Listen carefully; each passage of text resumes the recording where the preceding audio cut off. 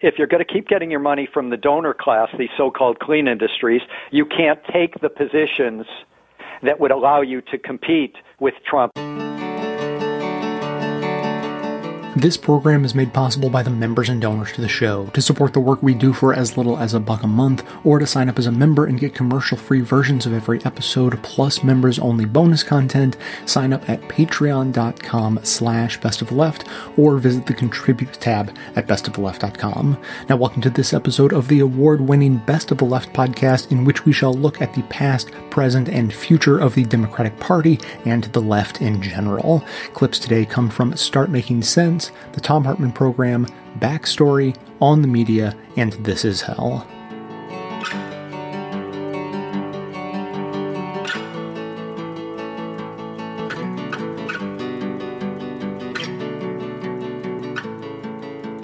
There was a time when Democrats controlled the White House and both houses of Congress. That was 2009 and 2010, 8 years ago. How did we get from there to here so quickly? Your book, book, Rendezvous with Oblivion, deals precisely with that question. Why did millions of ordinary Americans support Donald Trump? One answer is they were driven to madness by the presence of a black man in the White House. You don't agree that this is the most important explanation. Why not? Yeah, that's right, because, there certainly are plenty of people who hated Barack Obama. And, I remember with a sort of feeling of shock the first time I encountered one of them. Yeah, those people definitely exist, and they were definitely loud during the 2016 election, and since then you've had a kind of a great awakening of, racism in this country, the march in Charlottesville and stuff like that. Yeah. But I think that is the people who really swung this election, in my view, and this is something you could argue about all day and all night, but are those counties that the sort of white working class voters in those upper Midwestern states, a lot of those counties, and a lot of these are people who voted for Obama the first time around and the second time around, and you can track this change. And if that change had not, and also let's add into that a lot of black working class people who voted for Obama and who were not enthusiastic about Hillary Clinton. And between those two groups, that's basically the story of what happened in 2016. Or I should say that's a story of what happened in 2016. Well, that's certainly where we can look to find the swing votes. And by the way, I can go on and on about this for a long time, but I didn't even realize that Donald Trump was going to be the nominee until it was almost over. And then I started reading up on him, and everything I read said, this guy is running this one-note racist campaign. And so I was like, that's weird. And I went and watched a whole bunch of videos on YouTube. I binge watched a whole bunch of Trump. These videos of his rallies, and I was surprised that in addition to the bigotry, which is loud, as I said before, his bigotry, which is open and is disgusting, he also talked about a lot of subjects that were very familiar to me: deindustrialization and trade deals. And when he talked about the trade deals, it's as though the guy was lifting his script from like AFL-CIO talking points. It was bizarre. And he has stuck with that theme up until quite recently here. He talks about it, about trade and about deindustrialization all the time. This is one of the things that really sunk Hillary Clinton, was the way he talked about trade and about deindustrialization. This was really the Achilles heel of the Democrats.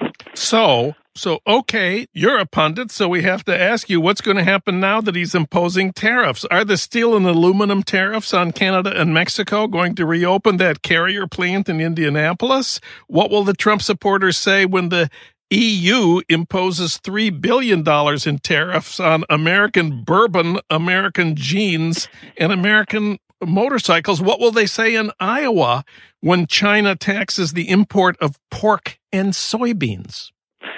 I know. The guy doesn't know what he's doing. He's absolutely incompetent.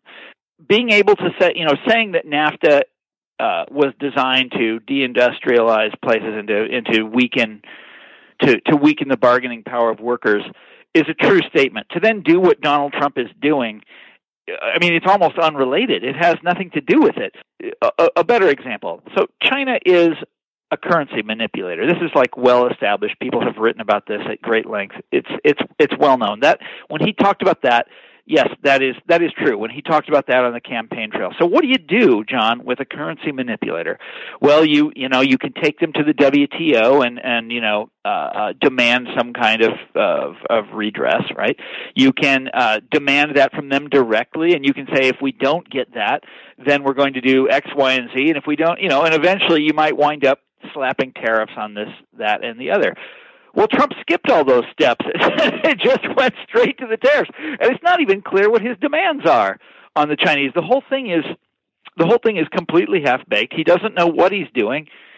That, by the way, that was always clear from the beginning, even when I wrote that story about him back in 2016, that he was very good at expressing people's anger about the trade issue, but it was never clear that he understood trade at all. This could get bad. I mean, him and his stupid trade wars. On the plus side, it hasn't gotten bad yet, and it seems unlikely to me that Donald Trump would really do something that would injure his billionaire friends, which this has the potential to do. So one of the things you've been saying now for a couple of years is despite all his bluster, lies, incompetence, despite everything obnoxious and horrible about him, there is, quote, something real about Trump. And one of those things, as you put it, is for millions of Americans, there still has not been a recovery from the recession that brought Obama into office. And the responsibility for that does indeed lie on the Democrats and indeed on Obama himself.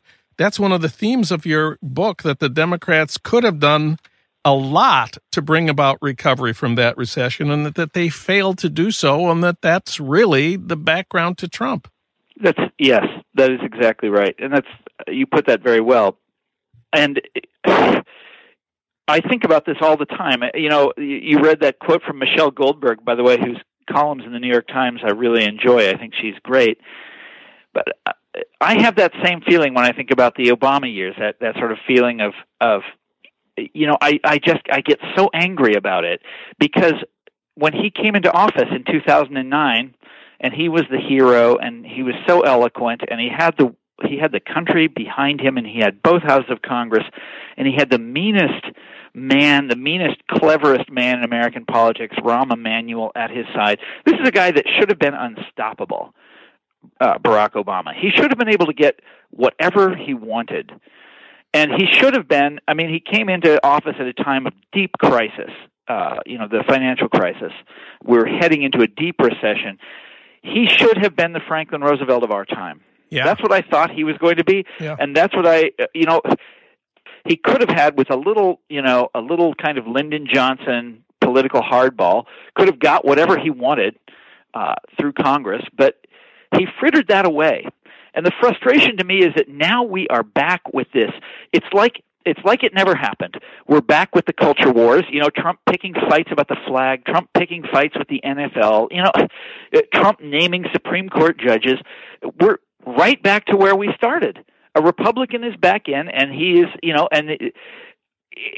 we had this fantastic opportunity.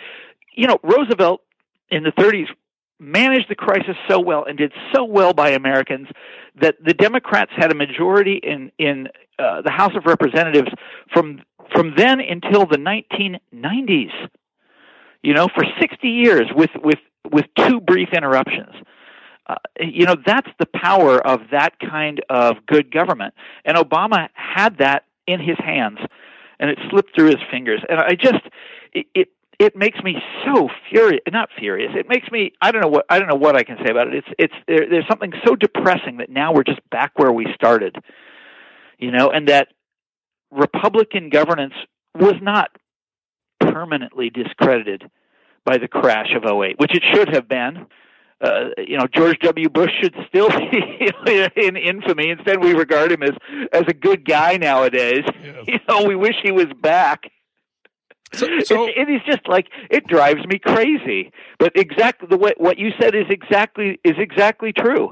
That people were still desperate 8 years after the financial crisis, or however many years, and desperate enough to elect this charlatan into the White House in 2016. And by the way, still desperate. I mean, look at what's going on out there in America. Nation columnist Gary Young went back to Muncie, Indiana, a year after Trump was elected. He had spent the election season there, and he asked Trump supporters what they thought now. Most of them said they didn't really much like Trump as a person. They wouldn't want their kids to grow up to be like Trump. They wouldn't even really want to have a beer with Trump, but they still hoped he might do something that would help them with their problems, and they didn't think that Hillary would have. Yeah, I think that's almost exactly right. That certainly dovetails with everything that I've read about the election. Trump was the most unpopular presidential candidate of all time, and Hillary was the second most unpopular.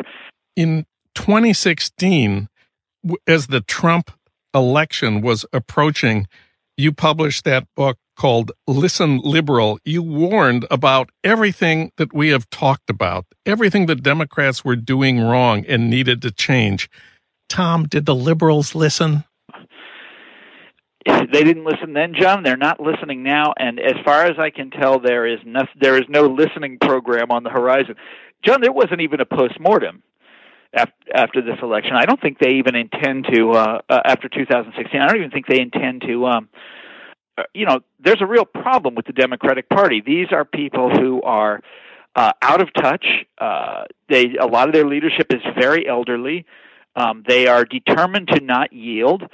They don't understand what is happening in America. And now remember something, the populist wave of 2016 wasn't just in the Republican Party. It was in the Democratic Party as well. Yes. The Bernie Sanders movement. And they managed to, the Republicans were not able to stop Trump, but the Democrats were able to stop Bernie Sanders. And you'd think they would, after the debacle that enfolded them that year, you'd think they would look back at that moment and say, maybe that was a mistake. Maybe we should have played it differently. Maybe we should be more open to this kind of politics, but they're not. And every indication is that Bernie Sanders style populism is still rolling in this country. Those people are still mad.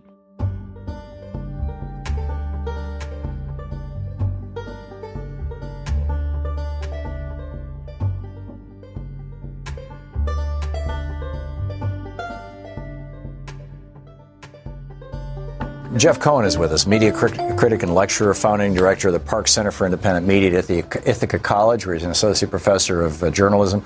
His most recent book, Cable News Confidential, My Misadventures in Corporate Media. He was the senior producer of MSNBC's Phil Donahue program, founder of Fairness and Accuracy in Reporting, FAIR, co-founder of RootsAction.org. His website is jeffcohen.com. There's a new movie out, allgovernmentslie.com. You can check it out. And Jeff, welcome back to the program. Great to be with you. It's jeffcohen.org. .org. Thank you very much. And in fact, that's what it says right here, jeffcohen.org. If I said it wrong, the Democratic Party did this Democratic autopsy report that you edited. Do I have that right? I edited this report that people can find. It's 33 pages, published a year after the election. It's called democraticautopsy.org. And the reason a bunch of Democratic Party and progressive activists did the autopsy themselves, Tom, is because the Democratic Party leadership refused to do one. Uh-huh.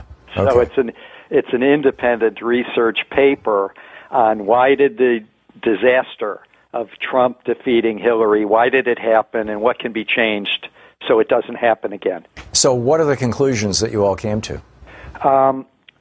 Two areas. One is the Democratic Party has to change its policy orientation, and then the second area is the Democratic Party has to change the way it operates, the way it does voter outreach, the way it campaigns. Okay. So, Take the first one first? Yeah, the listeners of your show know what the policy agenda would be. I hear you talking about it week after week. A policy agenda that's popular with the vast majority of people, not just Democrats.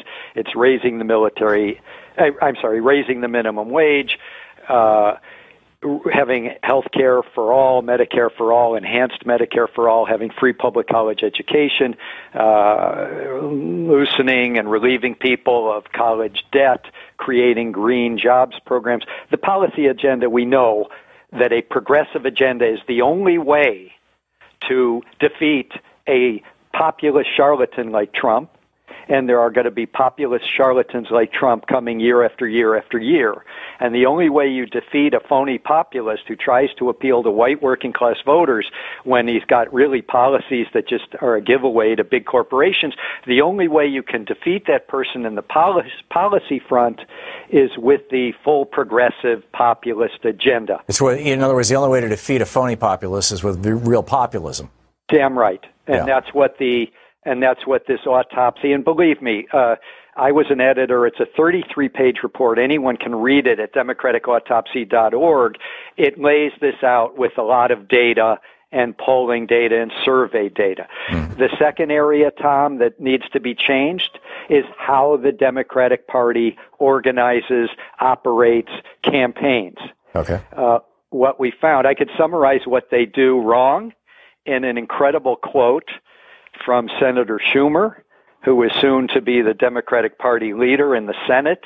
In July of 2016, just 4 months before the disaster of Trump defeating Clinton, he said this. He said, "For every working class Democrat that we lose in Western Pennsylvania, we will pick up 2 moderate Republicans in the suburbs of Philadelphia, and we can repeat that in Ohio, Illinois, and Pennsylvania," unquote. Yeah, and Harry Truman famously said, when a voter is speaking directly to that, what you're talking about, Harry Truman, who himself could be accused of being a little too middle of the road, but nonetheless, said when the American voter is presented with a choice between a Republican or a Democrat who acts like a Republican, they will choose the real Republican every time. Darn right.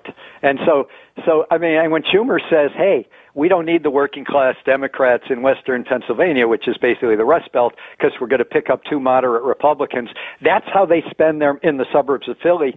That's how they spent their money. Well, this comes out of the theory. Yeah. Al Fromm wrote a book about this, about how he and Bill Clinton basically put together this Democratic Leadership Council thing in 1991, the DLC, and explicitly they were going, and Thomas Frank, his book Listen Liberal, just really lays into this in great detail, as I'm sure you know. That explicitly because Reagan had been so successful in the 1980s and Reaganism in the 1990s had been so successful at destroying unions in the United States and putting them on the run so that unions could not be major political forces, the sources of money basically for the Democratic Party, and things like so-called tort reform, limiting the amount that people could sue for, harming the trial lawyers, who were the other major source of revenue for the Democratic Party, that we've got to find a new source of income if we're going to run campaigns. Now, this was before the internet was a big thing,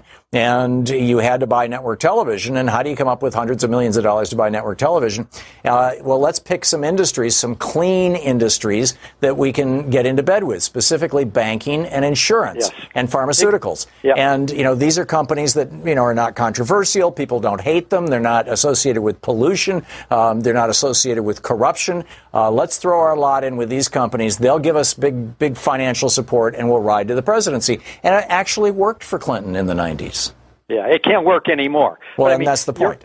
You're explaining why they have the moderate, vacillating, uninspiring political agenda. If you're going to keep getting your money from the donor class, these so-called clean industries, you can't take the positions that would allow you to compete with Trump, the actual progressive populist. Right. You can't argue that the Postal Service should also become a bank for low-income people and do away with payday lending, if you're taking money from banks, for example.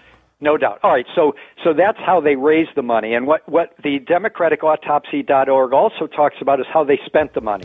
If you decide that you're going to go after allegedly moderate Republican voters in Philadelphia, if there are any left in the suburbs, that means that you're going to have these wealthy white people who run the DNC and ran the Hillary campaign. They hire other well-to-do white people to run ads aimed at the persuadables.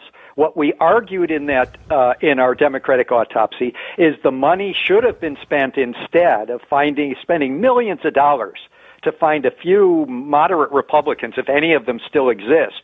What you should be spending your millions of dollars, and remember, Hillary totally outraised Donald Trump and had, by one report, 5 or 6 times as many staffers as Trump did. It's the way they spend the money. They should be spending it on mobilizing the base.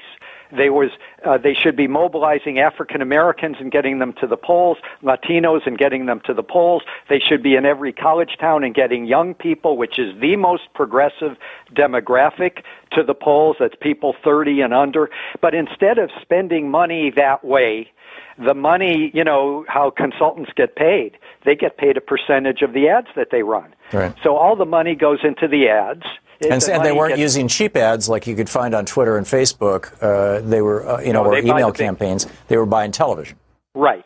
So the Democratic Autopsy criticizes their lousy policy agenda, a corporate, mealy-mouthed policy agenda that didn't mobilize or enthuse voters.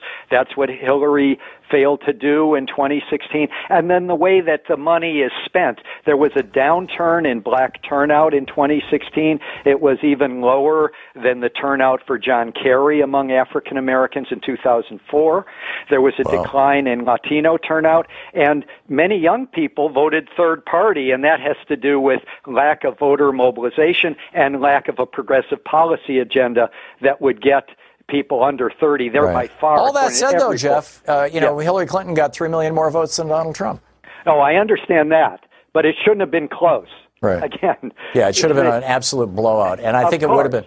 And the good news here, Jeff, is from what I'm hearing, the Progressive Caucus is growing. The Progressive Caucus is starting to have an impact. You're seeing Chuck Schumer and Nancy Pelosi on occasion picking up these talking points from the Progressive Caucus and going forward with them. I think it's slowly starting to sink in. Well, the problem is... And a lot of people are inserting themselves into the Democratic Party, a lot of progressives. Forgive my interrupting. No doubt. Activism from the base is really helping, but keep in mind these corporate forces in the Democratic Party are in a war against the progressive base.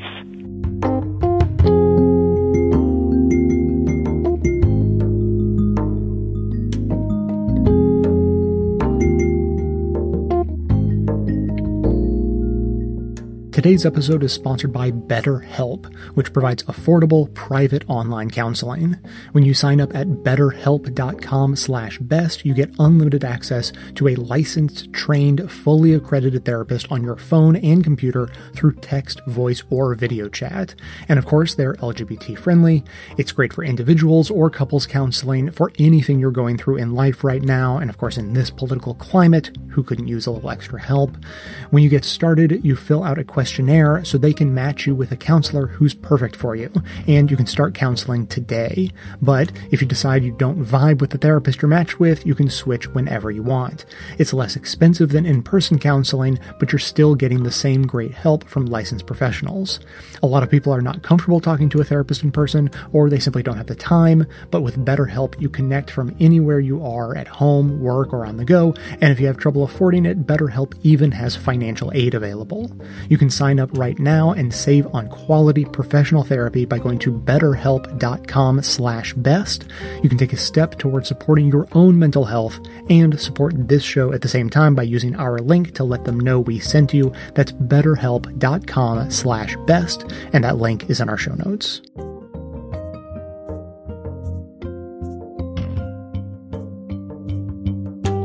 And now for the Midterms Minute, a look at the candidates and races that you need to know about, shout about, and support to make sure we have a blue tsunami on November 6th. As we produce this episode, primaries wrapped up in 4 states, where altogether 13 Justice Democrats were vying for congressional and gubernatorial nominations. If you're kicking yourself because you wish you'd taken more action to support progressive and liberal candidates in those primaries, time to double down.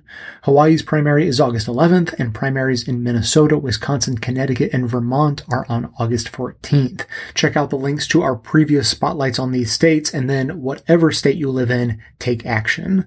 Both Justice Democrats and brand new Congress offer Get Out the Vote online calling and texting tools with scripts on individual candidates, allowing you to talk to primary voters from wherever you are. This is a great way to make a real impact. We've included the links to both tools in the show notes.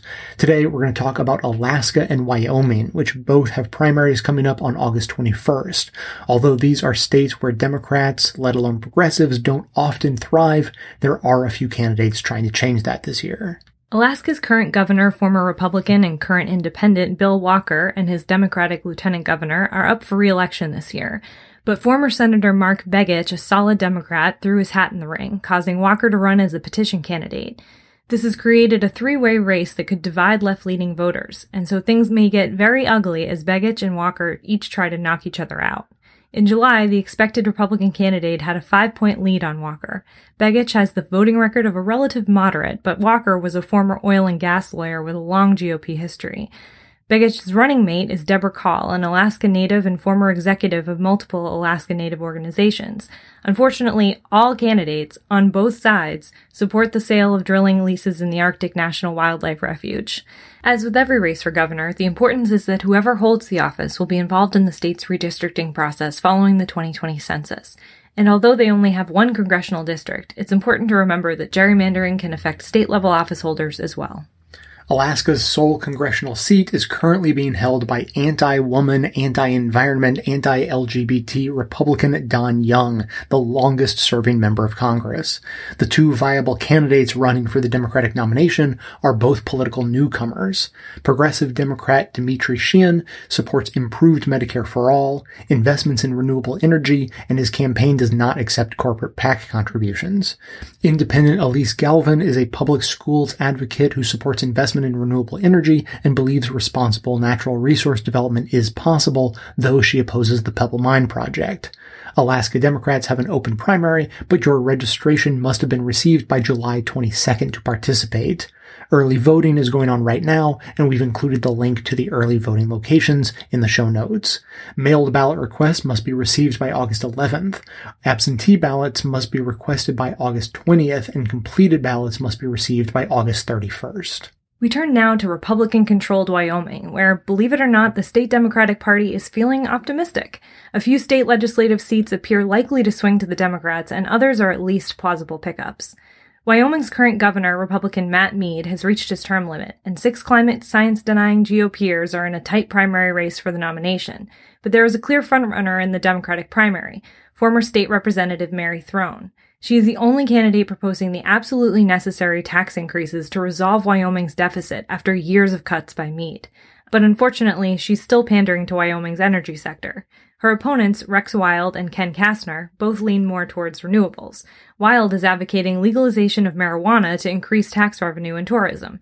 And again, though Wyoming also only has 1 congressional district, making it notoriously hard to gerrymander, the governorship will affect state-level races and control over the state's legislature. Wyoming's 1 congressional seat is held by Liz Cheney, daughter of Dick Cheney. The Democrats eyeing Cheney's seat are Travis Helm and Greg Hunter. Hunter wants to expand Medicaid in the state in the short term and supports Medicare for all as a long-term solution. But this guy's from Wyoming, so when it comes to guns, he only supports more stringent requirements for AR-15s, not any ban of any kind. Hunter used to be a Republican, but switched parties in 2003 after the invasion of Iraq. His opponent, Travis Helm, has a similar political transition story, supports a public universal healthcare system, and keeping public lands under federal control. Wyoming's Senate seat is also up for grabs this year, but Gary Trauner is the only Democratic candidate, so he will move on to November. 6 Republicans are running for the GOP nomination, even though incumbent Republican John Barrasso is running for re-election. So far, 95% of Barrasso's fundraising has come from outside the state. If you're a Wyoming resident, your registration must have been received by August 6th to vote in the primary. However, Wyoming does offer Election Day registration and voting, so you have another chance. Absentee ballot requests must be made by August 20th, and completed ballots must be received by 7 p.m. on August 21st. We want to emphasize registration cutoff dates and absentee ballot request and submission dates are different for each state, sometimes even each county. We highly suggest reviewing your state's information and voter ID laws at rockthevote.org as soon as possible to ensure you will be able to vote in both the primary and general elections. Now, we know you heard a lot of names and dates today, but we hope you'll take a moment to check the segment notes, which include all of the links to this information as well as additional resources. And today's Midterms Minute, just like every activism segment we produce, is archived and organized under the Activism tab at bestofleft.com. So if building the bluest of blue waves is important to you, be sure to hit the share buttons to spread the word about supporting progressive candidates across the country via social media so that others in your network can spread the word too.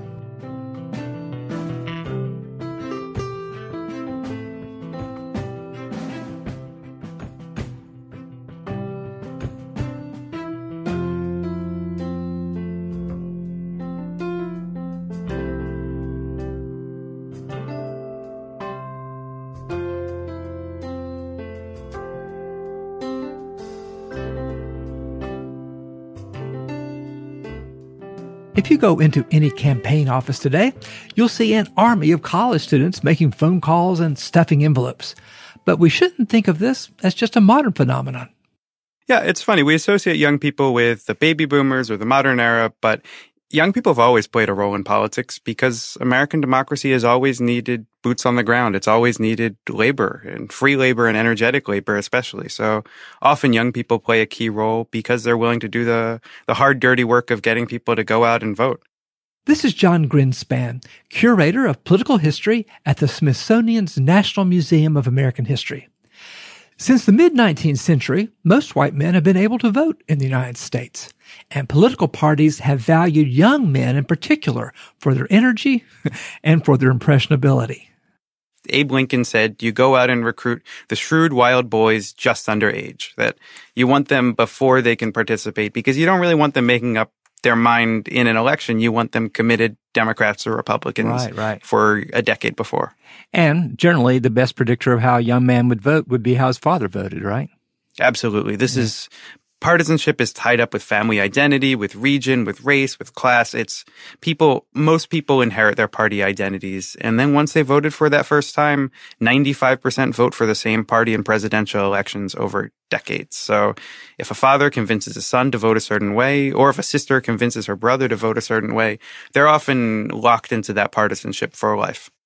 But in the 19th century, it wasn't just family expectations that convinced young men to remain true to a party. Politics was public, and political parties tended to throw the biggest social parties in town. A rally in a small town might be the largest gathering a person ever sees. It would usually happen at 11 p.m. or midnight, and it would involve large groups of young men organized into political clubs, maybe 100 people in a club, with lit torches marching down the street. There would be refreshments ranging from whiskey and beer to roast ox or roast hog. There would be people speechifying on the sidelines, what they called boy orators at the time, who were as young as 12, but maybe in their early 20s, on soapboxes, giving speeches about the issues or about the parties. And the spectators would often be older people who were kind of watching young people engage in politics.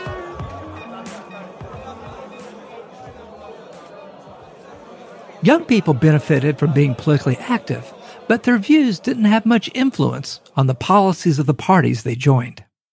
The parties don't care all that much about their beliefs on the issues. The elites who are running these parties and making the nominations, they want a political party run by 60-year-olds, but manned on the ground and fueled by 21-year-olds. This is still a hierarchical culture where young people are expected to follow the lead often of adults or older people. That obedience, however, didn't last.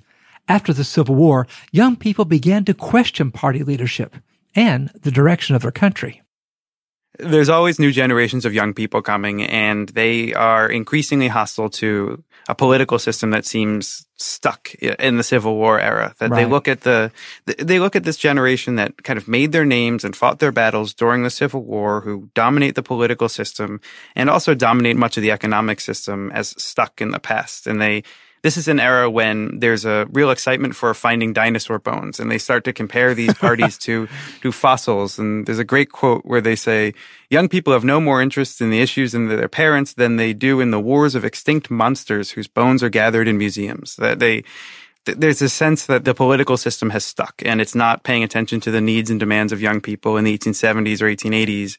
It's arguing about 1861 over and over and over again. And they're still electing veterans at the beginning of the 20th century, right? McKinley, I guess, is the last one. I don't know. Yes, yeah. And veterans are running on what they did during the Battle of Antietam in the 1890s. And if you're a 21-year-old voter in the 1890s, you weren't alive during Antietam. It doesn't mean as much to you. Right. So what happens to the parties when young people begin to not pay as much attention? Well, they freak out. They especially the Republican Party in the North, which had seen itself as the party of the young, as kind of a defining identity. When young people start to dabble with voting for the Democrats or making up their mind in each election, first they scold young people and tell them they don't know what they're talking about. And then they try to insist that they're the party of the independents, and all good independents vote Republican. So they try to use the rhetoric of independence without actually following through on it. But over the last decade or two of the 19th century, there starts to be a real movement for genuine political independence, that new generations of young people who don't care about their father's issues or their mother's issues are making up their minds as elections come, as they're looking at both parties and choosing which candidate, which party they'd like to support. And this is really revolutionary, even more so than the emergence of third parties. The idea of being a genuine independent really changes American politics. And it comes from a young generation that's hostile to these kind of ossified, stuck old parties. The idea becomes that if you're a man enough, you'll make up your own mind, whereas before, if you were man enough, you'd declare your loyalty to a party no matter what, right? Absolutely. And it is tied to masculinity again, that independents are seen as wishy-washy and effeminate and not real men for most of the 19th century. And then at some point in the 1890s, the really strong, stable person looks at both parties and chooses their own based on their own conscience, as opposed to following how their father voted or how their grandfather voted. Now, this must have been especially tricky for African-American voters, right, for whom the Republican Party was really their only refuge. How would they negotiate this? Yeah, African Americans are in a real bind. I mean, in addition to the fact that there are large numbers of people in the South trying to completely disenfranchise them, and in the North too, the party that has historically supported Black people, the Republican Party, isn't often giving them much in exchange. Right. One great quote I love from a reverend in Philadelphia who says to Philadelphia's African-American community, "It's time you were getting more for your political services. With all your speaking, organizing, parading in the streets, ballyhooing, holding mass meetings, voting, and sometimes fighting, what do you get?" That's a fundamental question. What do you get for being a good Republican for 30 years? And what do you get if you're a woman in all this? The decades march by and still women are not allowed to vote. Do they become disenchanted, or does this opening of independentism create a space for them? It absolutely does. One of the really interesting things is the way women drive the push for independent voting, and the way being distant from the two parties, being denied the right to vote, actually allows women an in to be really consequential and influential going into the 20th century and the progressive era. That most men are trapped within this political system, and they have biases for the Democratic Party or the Republican Party and their same old fights going back to when they were children. Because women were denied the right to vote, they tend to think more broadly about political reform and change. And so they might be rethinking social services for poor people, or how to protect child laborers, or these kind of bigger issues that the parties just have not managed to address. And also, as there's a movement for women's suffrage kind of building over the 1890s and 1900s, they really cleverly play the independent approach to see which party will be more supportive to them. That they learn that they can't rely on any one party ever. And so in election, state by state, they manage to kind of court both parties and say, well, who's going to support us more? Interesting. Despite all the courting by the by the parties, people began turning away from voting after 1900. I think this is something that really surprises people who sort of believe that American history keeps getting better and better, is that sometime around the beginning of the 20th century, people decided, this two-party system's not really doing much for me.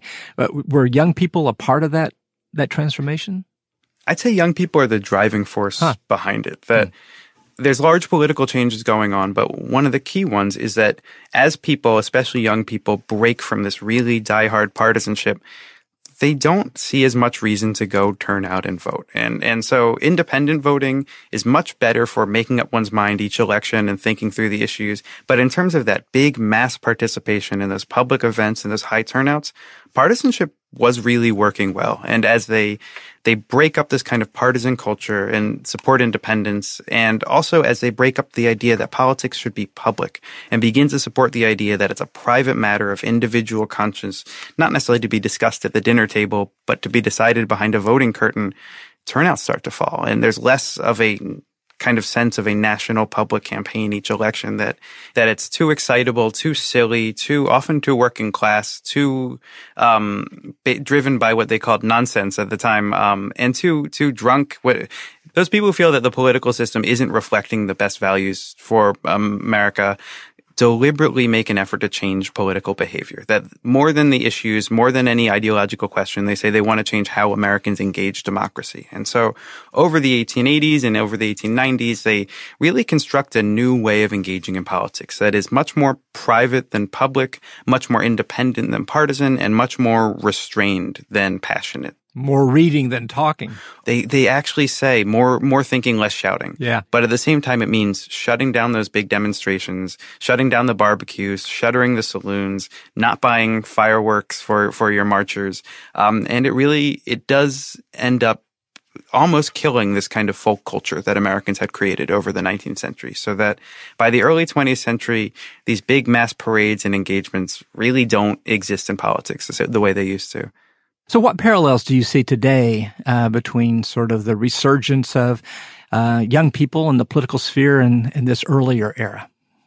Well, there are a few things, and obviously it's a very different time and things are very different. The first is that political engagement today is fairly good, or at least improving over how it had been in much of the 20th century for young people. That we tend to kind of tut-tut and shake our fingers, but millennials are voting at higher rates than baby boomers or Gen Xers did. And so it's easy to blame the young, but I do think there's good news there.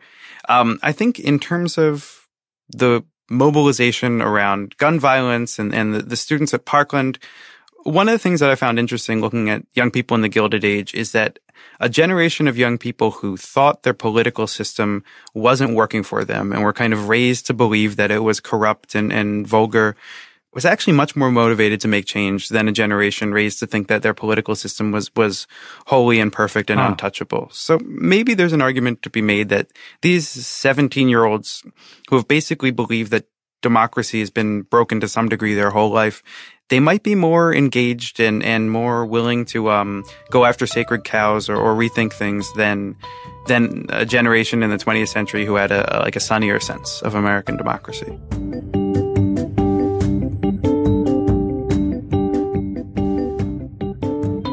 If you would love a way to financially support this show without it costing you anything, there's good news. You can support the show by bookmarking and using my affiliate link every time you shop with that company online. You know, basically the one company online. Lots of evil tendencies, owned by the richest dude in the world, that one. Chances are you shop there at least now and then, maybe even a lot.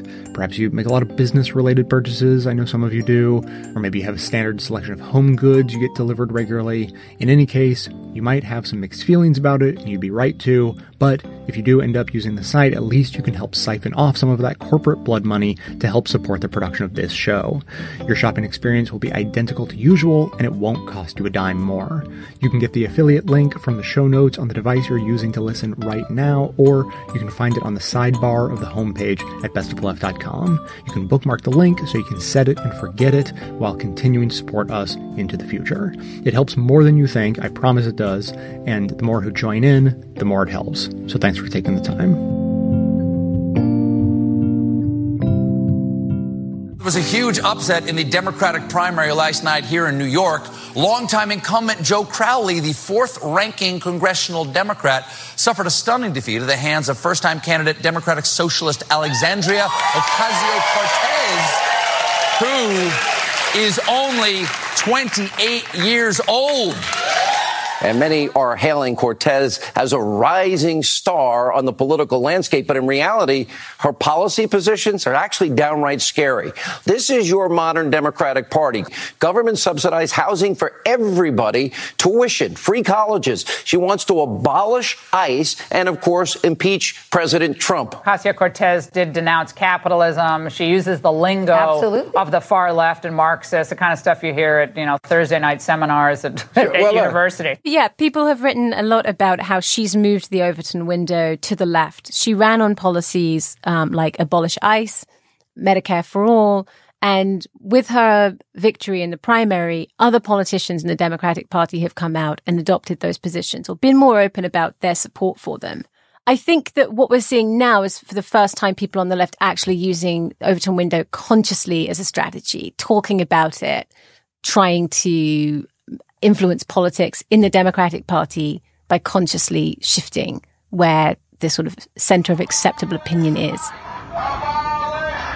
We should protect families that need our help, and that is not what ICE is doing today, and that's why I believe you should get rid of it, start over, and build something that actually works. We should abolish ICE. We should create something better, something different. I think there's no question that we've got to critically re-examine ICE and its role and the way that it is being administered and the work it is doing, and we need to probably think about starting from scratch. They saw that some of the failures of the Democratic Party in the 2016 election were often about staying timidly within this consensus, even when the base actually might like to go further left and look at more progressive policies. So they've been a lot more bold about striking out with much more daring statements of those policies. One of the main reasons that the Overton window keeps getting used is that one of the activists and writers who was talking about abolish ICE particularly really adopted that term very enthusiastically, Sean McElwee, whose name on Twitter is Overton Window Mover. I think that moving the Overton window involves simply introducing ideas into the public with a clear, coherent vision and getting people excited about those ideas and interested in those ideas. Writer and activist Sean McElwee. And it turns out that when you introduce people to the idea of abolishing a fascist agency dedicated to ethnic cleansing, it's actually quite popular. McElwee clearly does not shy away from extreme progressive formulations outside the Overton window. He just wants those extreme positions to pull the window to the left, whereas now he says it's monopolized by the right. So a great example is the recent sort of immigration debates that happened in Congress, which was you had this instance in which this Representative Goodlatte introduced a very, very extreme right-wing bill.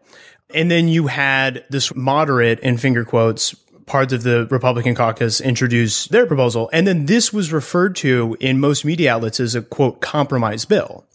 But of course, no Democrats supported the compromise bill. Sometimes you all repeat it, that it's a compromise, but it is not a compromise. Nancy Pelosi. It may be a compromise with the devil, but it's not a compromise with the Democrats. It was a compromise within the Republican caucus. So I imagine a world in which Pramila Jayapal and Mark Pocan introduced legislation to abolish ICE and pay reparations to detainees. And then some more centrist members of the Democratic Conference introduce a bill that says what we should really do is dramatically rein in ICE, investigate human rights abuses, and introduce a comprehensive path to citizenship. And that is referred to as a compromise bill. As soon as abolish ICE becomes a mainstream position within the Democratic Party, I am going to argue that we should abolish ICE and pay reparations to detainees and also decriminalize migration. And, when that becomes a centrist proposal, I'll think of something even more left-wing. So you are really talking about the Overton window. You're talking about going for asks that you don't anticipate you'll get anytime soon, like reparations, in order to make less radical positions that are still far to the left of what has now become the norm more palatable. Exactly. The one thing I would add, though, if I may note the limitations of the idea, is that it is not a substitute for doing work. At the end of the day, Abolish ICE had to become something that people showed up to protests holding signs in favor of. Like, you have to have a movement behind it, because if you don't have people yelling in the streets, people won't take it seriously. I think there's just a temptation among people who solely understand politics through Twitter of believing that they're doing radical social action by saying something extreme. But the reality is that to the extent that the movement gains power, it comes from people who are organized. So the Overton window is a tool, but it has to be used in concert with indirect action to be powerful.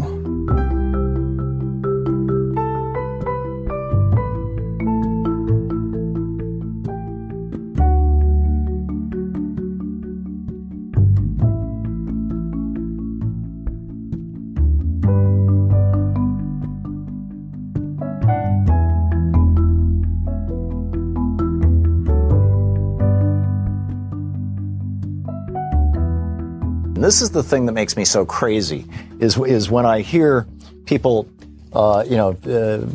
particularly in the morning shows of MSNBC, Stephanie Ruhle and these other folks talking about, the far left, you got to worry about the far left. The Democratic Party, if the far left takes over, there's going to be a big problem. Look at the polls, right? This is a poll that was conducted in 2016 by GBA Strategies on behalf of the Progressive Change Institute. It's a serious, solid poll by a reputable polling company. These are positions that Stephanie Ruhle and many of the others on MSNBC, and I have great admiration for her as a reporter and as a former financial person. I mean, she's great, but she's wrong on this. Talking about the far left in the Democratic Party. These are your far left positions and how much support they have in the United States, which would indicate that they're actually centrist positions, not far left positions. Do you want to allow the government to negotiate drug prices? 79% of Americans say yes. Should students get the same low interest rates as big banks? In other words, student loans at 1% or 2% instead of 7 or 9%. 78% of Americans say yes. Should we have universal free pre-kindergarten? 77% of Americans say yes. Should we have fair trade that protects workers, the environment, and jobs rather than the so-called free trade? 75% of Americans say yes. This is of all parties, right? Should we end tax loopholes that for corporations that ship jobs overseas? By the way, those loopholes were just expanded with the Republican tax scam. Should we end those loopholes? 74% of Americans say yes. Should we end gerrymandering? 73% of Americans say yes. Should we allow Medicare for all? Single-payer health care in the United States. Now, again, the morning shows on MSNBC would characterize that as an extreme left position. 71% of Americans say yes. By the way, every other developed country in the world has already done this. It's not rocket science.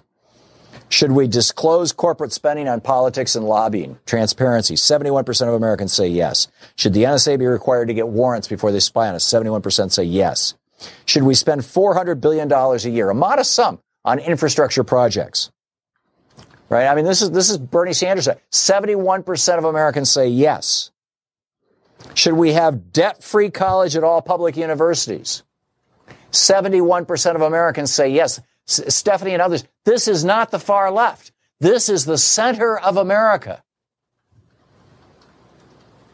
Should we expand Social Security benefits? 70% of Americans say yes.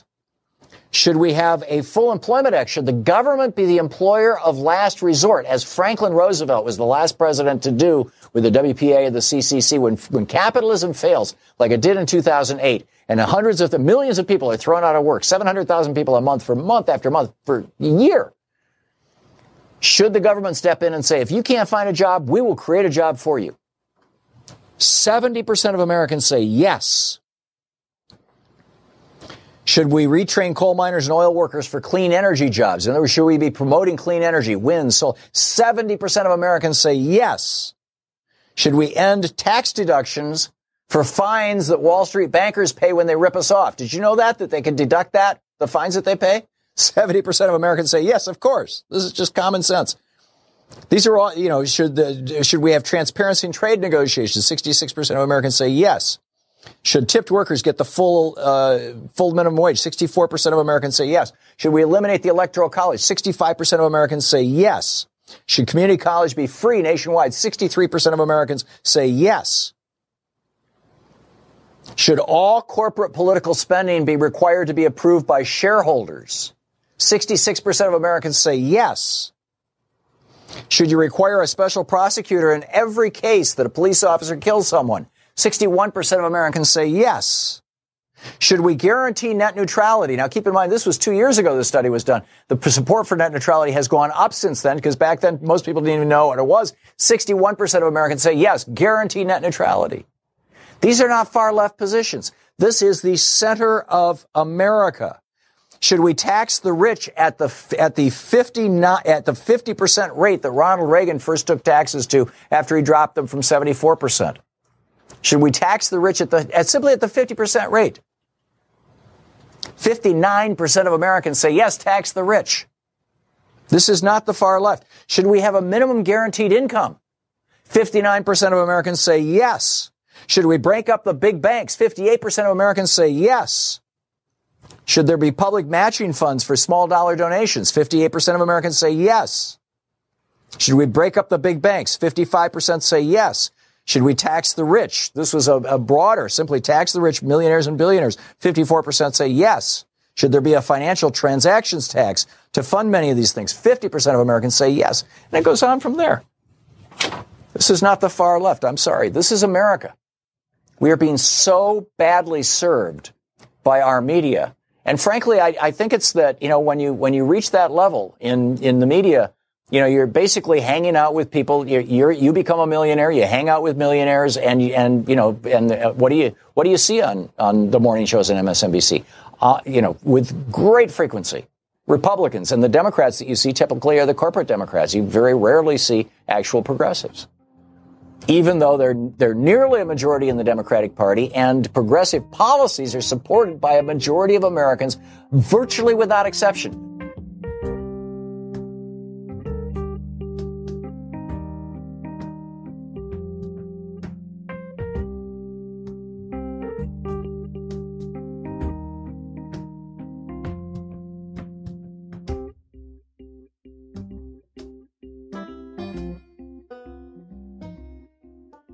You write, if the political system is a dinosaur, why is it now coming back to life? And you see politics coming back to life in the form of people like the UK's Labour Party leader, Jeremy Corbyn. How do you see the political system coming back to life in the form of Jeremy Corbyn? Yeah, well, so that was so interesting. So I've been moving in sort of left-wing think tank circles for the last, I'd say, 5 years or so. And the real vogue amongst those groups has been about saying mainstream politics has had its day, representative democracy is a dinosaur, you can't put jump leads on dinosaurs. I remember one commentator saying, this thing is dead, we need a new system. And then Corbyn comes along, and I think that Corbyn was mirrored by Bernie Sanders in the US. And then suddenly, and this comes back to what I was saying at the beginning about the reaction of leftist readers to the book, is that then there's this grinding of gears. Actually, suddenly it seems that if Corbyn were to become Prime Minister, things wouldn't be so bad after all. And actually maybe mainstream democratic politics, maybe the system itself is not the problem. It's who's in charge is the problem. And actually, and I think you could almost sort of see the gears turning in people's minds, thinking, actually, is it the system itself that's the problem, or is it who's actually in charge within that system? So, is it democratic? Is it representative democracy that's the problem, or is it who just happens to have been voted in over the last 3 to 4 decades? So I think there's been a real reappraisal, and I think that that's still ongoing, really, about deciding whether it's what we think about the big systems. And I think that's really what made me write the book. So I suddenly thought, well, the left really, we have to decide what we think about mainstream democracy. Do we want to get rid of it, or would it be okay if the right people were in power? We are speaking with writer, lecturer, BBC radio broadcaster and producer Eliane Glazer. She is author of Anti-Politics on the Demonization of Ideology, Authority, and the State. You can find out more about her book at her website, elianeglazer.org. I want to ask you about the media because you have this very interesting paragraph on it. You write that in the all-consuming and all-erasing daily news churn, as Guardian readers reload the homepage once again and Twitter users scroll down their feeds, it's difficult to get hold of the subtext, to feel situated in a historical moment, to grasp how we got to be in this predicament and what its characteristics signify in the grand scheme of things. This book is a reflective intervention at a critical juncture. It makes the case that we need to ask the big questions, think clearly, and anatomize our impasse if we are to strategize our way out of it. How much is the confusion you see, as you write, surrounding political authority, the kind of democracy we want, and the role of the state in the 21st century, driven by, again, using your words, the all-consuming and all-erasing daily news churn? To what degree is any obsession with daily news keeping us ignorant of the major changes taking place over years rather than minuscule changes that happen over days, if not hours? Can we not see the forest because the news only covers the trees? Yeah, I think that's right. I'm a big believer in mainstream journalism. Radio stations and newspapers and traditional journalism, and I think that journalism is what holds power to account, and it's being really seriously eroded by the advent of platform capitalism, the big tech giants. Journalists are being laid off around the world. I think I suppose that in the past, the healthy ecosystem of right-wing papers and left-wing papers, that mirrored the existence of a proper democratic ideological debate in politics, and I think that ecosystem has really been is really shrinking. And I think at the same time you have these very divisive and polarized debates on social media that's full of fake news, as we know, and full of inaccuracy and misinformation. But yet, going back to our original when we're talking about ideology, that it seems like there's a healthy debate going on online, but it's a proxy for proper democratic debate. It's very oppositional, but it's not oppositional in a productive democratic way. It's just people are in their echo chambers talking to each other. I think also the other thing about 24-hour news and rolling news is that I really feel like we've lost history. We've actually lost our historical perspective. I know this anecdotally that I can't remember what I did last week, but it's almost as if that tendency is mirrored in the culture, that we can't actually remember. We don't have a sort of temporal sense. So, for example, when we're talking about the welfare state, there's a sense that the post-1945 settlement or the New Deal, these more equitable, sort of progressive times, there's a sense that these are luxuries that we can't go back to, that we can't turn the clock back. So we sort of lost the sense of political possibility. There's this thing, the Overton window, this phrase that describes the kind of political possibilities that we think are realistic, or that the public feels are realistic. I think the Overton window has closed because we've lost the sense of what we did before, and therefore what we can do again.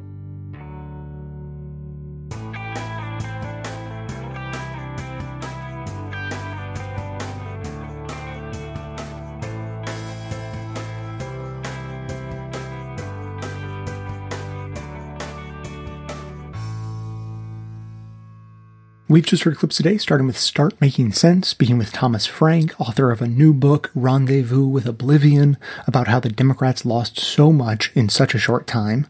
The Thom Hartmann program spoke with Jeff Cohen about the Independent Democratic Autopsy Report. Backstory discussed some history of the relationship between youth and political parties that is reminiscent of what we're seeing today. On the Media, talked about the Overton window and strategies for getting fringe ideas into the mainstream. Thom Hartmann then went down a long list of policies that are often framed as radically left that are actually supported by a majority of the country. And finally, we just heard This Is Hell, speaking with Eliane Glazer about why the left must return to politics and power. As always, you can find links to each of these segments in the show notes for easy reference and sharing. Just a quick refresher that before I went on vacation, there was a conversation going on in the voicemail section about progressive philosophy, what it is, how far back into history it goes, and whether or not we need to have a firm grasp of that history if we want to build a new progressive movement today. So now, picking up on that discussion from where we left off a week and a half ago, we'll now hear from some of you.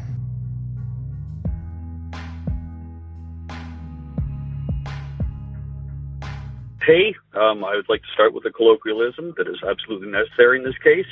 Long-time listener, first-time caller. Love the show. You were talking about progressive politics and the definition of, and I do believe that brevity is worth its weight in gold. So what I have, the way that I approach it, and I consider myself a progressive, is that I use the scientific method to ascertain what is the reality that I'm facing and then apply common decency. So two things, Jay. Scientific method, common decency. Those are the two legs that this beast we call progressivism uses to move around, as far as I'm concerned. Scientific method, common decency. I hope that catches on. This is Tom from Toronto. Love your show. Keep it up, man.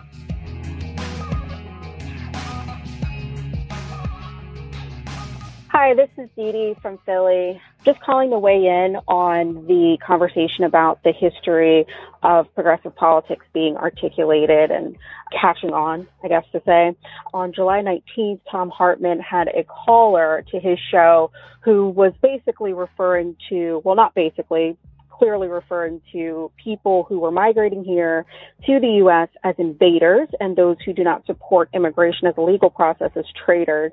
And Tom stated that no elected Democrats were suggesting open borders and stated specifically that any Dem who would should be voted out. He conceded that anyone who would promote open borders could be considered a traitor and summarily terminated the ability to even think that that kind of big progressive push was possible and to even push for it to fall in the inevitable middle ground. On the same day, FAIR actually released a episode clip that responded to exactly that thing, saying, hey, we should probably have open borders. So what we see in these two clips is like a tension. So I'm going to use a clunky term that I've invented just for the purpose of this conversation. The basic term here is neuropolitical elasticity, right? So the idea here is that when we start our political life, we have a lot of neuropolitical elasticity like a child. So we may be willing to go very extreme based upon the current mores of the moment. And so we might accept gay marriage in the 70s. But then in the 90s, we're not able to accept non-binary gender representations. And the velocity at which we're able to assimilate new concepts into our political vocabulary actually decreases over time. And so we go from these firebrand progressives basically to liberals and then eventually down to rank and file Democrats as the conversation progresses on without us. And our neuropolitical elasticity reaches its breaking point. So you're never going to see a through line of history that is progressive, because over time, those very people are going to reach their own kind of Overton window in both the broad sense with society, but then also personally for their own personal politics. So the people who were progressive in the 70s were liberal for the 90s, and the progressives for 2018 are doing exactly what's inconceivable to Thom Hartmann, who was a progressive of the 70s and a liberal for the 90s and a rank-and-file Democrat for today. A great one, but still a rank-and-file Democrat. I know that this is a little bit long. I'm hoping that it kind of explains a little bit better why having a through line and a history doesn't really make sense for progressivism, either on the personal or the broad scale. And I also want to say I'm a little bit concerned that we are placing a premium here on having that kind of through line and saying that that's going to draw people to the progressive cause and keep them there, when the initial call seems to suggest that, hey, without this, you guys can't build a movement. And yet there seems to be this quiet lull historically between the 30s and like the 70s or 80s of progressivism. If that's true, and we don't have that kind of through line in history, then how is it possible that we've been able to build that coalition after 40 years of no progressivism apparently at all? I want to interrogate whether or not that makes a lot of sense. Thanks a lot, and keep it tidy.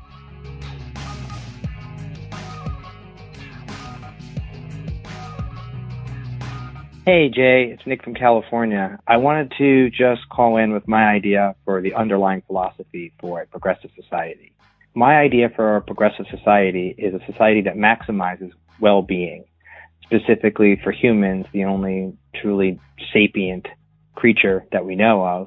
And that doesn't mean that we can just trash the environment, even though what I'm proposing is sort of humanist, because we've learned that the only way for humans to have well-being is to live within our ecosystem and have well-being within the biosphere. I often think that the right is often correct that engendering a spirit of hard work and responsibility is one component for having well-being. However, the right leaves out the need for us to care about each other.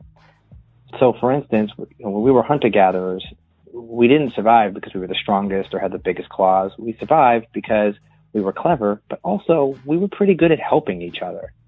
A progressive vision of society must take into consideration that society, together, we need to help and care for each other.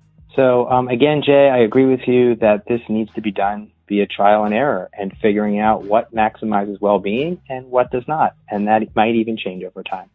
Okay, Jay, thanks for all the good work. Take care. Bye.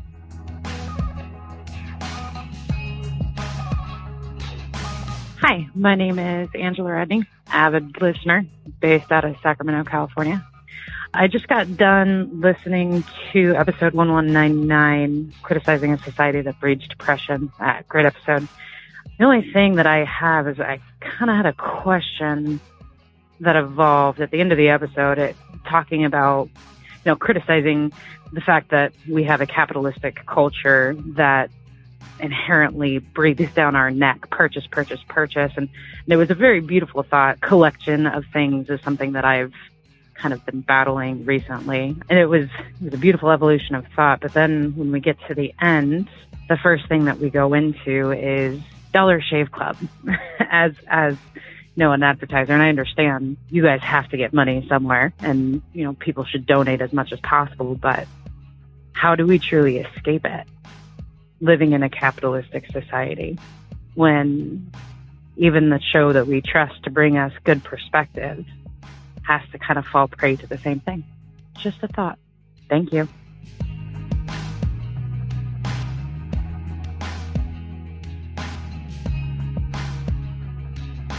Thanks for listening, everyone. Thanks to the volunteers who helped gather clips to make this show possible. Thanks to Amanda Hoffman for all of her work on our social media outlets and activism segments. And thanks to all those who called into the voicemail line. If you'd like to leave a comment or question of your own to be played on the show, you can simply record a message at 202-999-3991. And we had some great voicemails today. I'm going to respond to all of them just as rapid fire as I can. So first of all, Tom from Toronto, scientific method plus common decency equals progressivism. Sign me up. I love it. It's nice, short, pithy, gets the point across. Secondly, Dee Dee from Philly, great message. I am not counterpointing her broad points or anything like that. I just want to focus in on one topic she brought up about Thom Hartmann and his thinking on borders and immigration. And I just want to say that I've been listening to that dude for a long time, and I think that his thoughts on borders goes much deeper than just, as Dee Dee sort of suggested, like just an old school way of thinking. I've been listening to Tom I probably heard him on the radio 15 years ago, and I used to listen to his whole show every day. And so I've heard him talk on this subject before, but not in a while. So if I had to venture a guess, which I do, I would guess that his thoughts on borders are not just a leftover remnant of 70s style progressivism.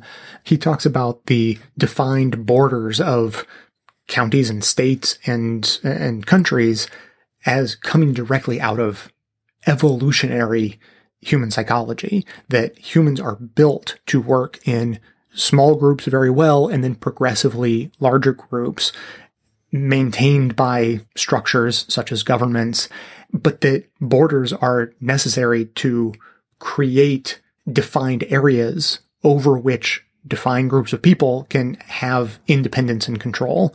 So even though humanity crosses borders seamlessly, political divisions that create countries have a purpose, not just for the political elite or the capitalists or anything like that, that they actually serve a purpose for human psychology based on how people have evolved to understand their place in the world and that sort of thing. So you may still argue that that's an outdated way of thinking. I just want to point out that I'm pretty sure his thoughts on borders and immigration goes a lot deeper than it may appear on the surface.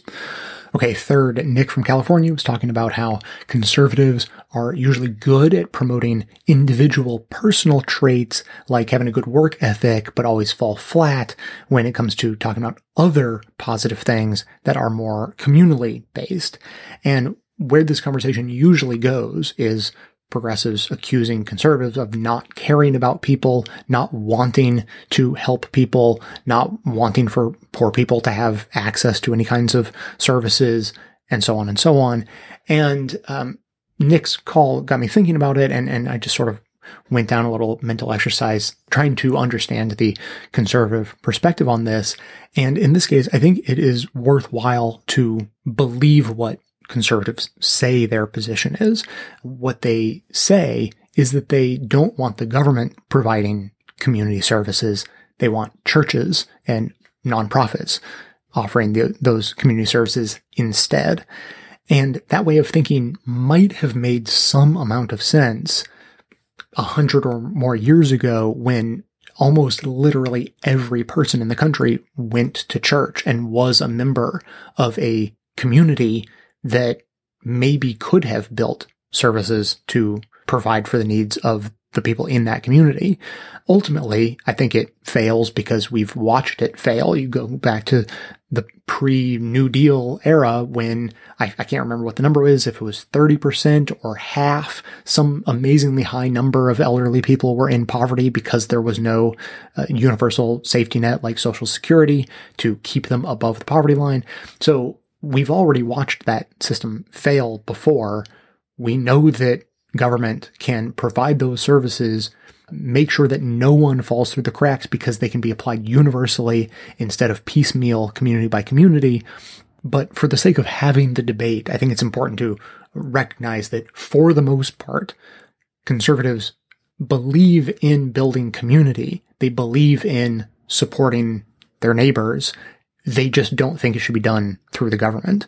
So rather than accusing them of being unfeeling, uncaring monsters who don't care if their neighbors live or die, I prefer to accuse them of being misinformed and misguided if well-meaning people who are trying to do the right thing and help people but are going about it in a completely wrong way that will inevitably leave people out and allow people to fall through the gaps through no fault of their own. So you can wish all you want that services were provided by churches and nonprofits and community groups, but it doesn't mean that that is ever going to turn out to be the best way to provide those services. That comes back to the philosophy of progressivism conversation. So much of progressive philosophy is built on finding the thing that actually works the best, not just doing the thing you wish worked the best. Okay, now finally, Angela from Sacramento. Basically, how do we free ourselves from the downsides of capitalism while we're all trapped in capitalism? Man, welcome to my world. People in my position are very aware of this paradox we find ourselves in. Angela did mention that people should be donating as much as they can to the news outlets that they depend on. And basically what it comes down to is you just have to have a big enough or generous enough audience to do that. And not everyone does. So right now, that's just the position I'm in. We couldn't do what we do without ads. It would be a much more stripped down version of the show. We couldn't do midterms minutes or activism. We probably wouldn't have much of a social media presence. A lot of things would go away without ad money to support those things. So in the meantime, I will just point out that my philosophy on having ads on the show is that I try to focus on products and services that either are not products at all. So I prefer services as much as I can. And when it comes to products, I like to promote products that people are going to need anyway. Like, I'm a pretty solid minimalist myself, but I still buy shaving products. So, Angela brought up Dollar Shave Club. Like, people are going to need to buy shaving products for the most part. So that's the type of product I don't mind promoting as much. There are all kinds of products that I turn down and say I don't want to support. I mean, there's 100 or 1,000. I don't know how many companies are out there whose entire business model is pay us a subscription fee and we'll send you a box of random crap every month. Like, that's their whole business. And so I said, like, blanket no on all that. I certainly don't want to promote the random acquisition of things you definitely don't need. So hopefully from the ads you hear on the show, you see a pattern that they fall into sort of one of two categories of generally services that are not specifically consumption-based services, or they are core products that people are probably going to buy anyway. So that's the middle ground that I have found for myself right now. But please, as Angela said, how do we get from where we are to where we want to go while we're sort of, stuck? Like, we're trapped within capitalism while trying to find a path to something new. This is a conversation that's been going on for a long time. All suggestions are welcome. If you have any thoughts about how this show or any show like it could do better in this realm, I would love to hear it. So as always, keep the comments coming in at 202-999-3991. That is going to be it for today. Thanks to everyone for listening. Thanks especially to those who support the show by becoming a member or making donations of any size at patreon.com/bestoftheleft. That is absolutely how the program survives. Of course, everyone can support the show just by telling everyone you know about it and leaving us glowing reviews on iTunes and Facebook to help others find the show. For details on the show itself, including links to all of the sources and music used in this and every episode, all that information can always be found in the show notes on the blog, and likely right on the device you're using to listen. So, coming to you from far outside the conventional wisdom of Washington, D.C., my name is Jay, and this has been the Best of the Left podcast, coming to you every Tuesday and Friday, thanks entirely to the members and donors to the show from bestoftheleft.com.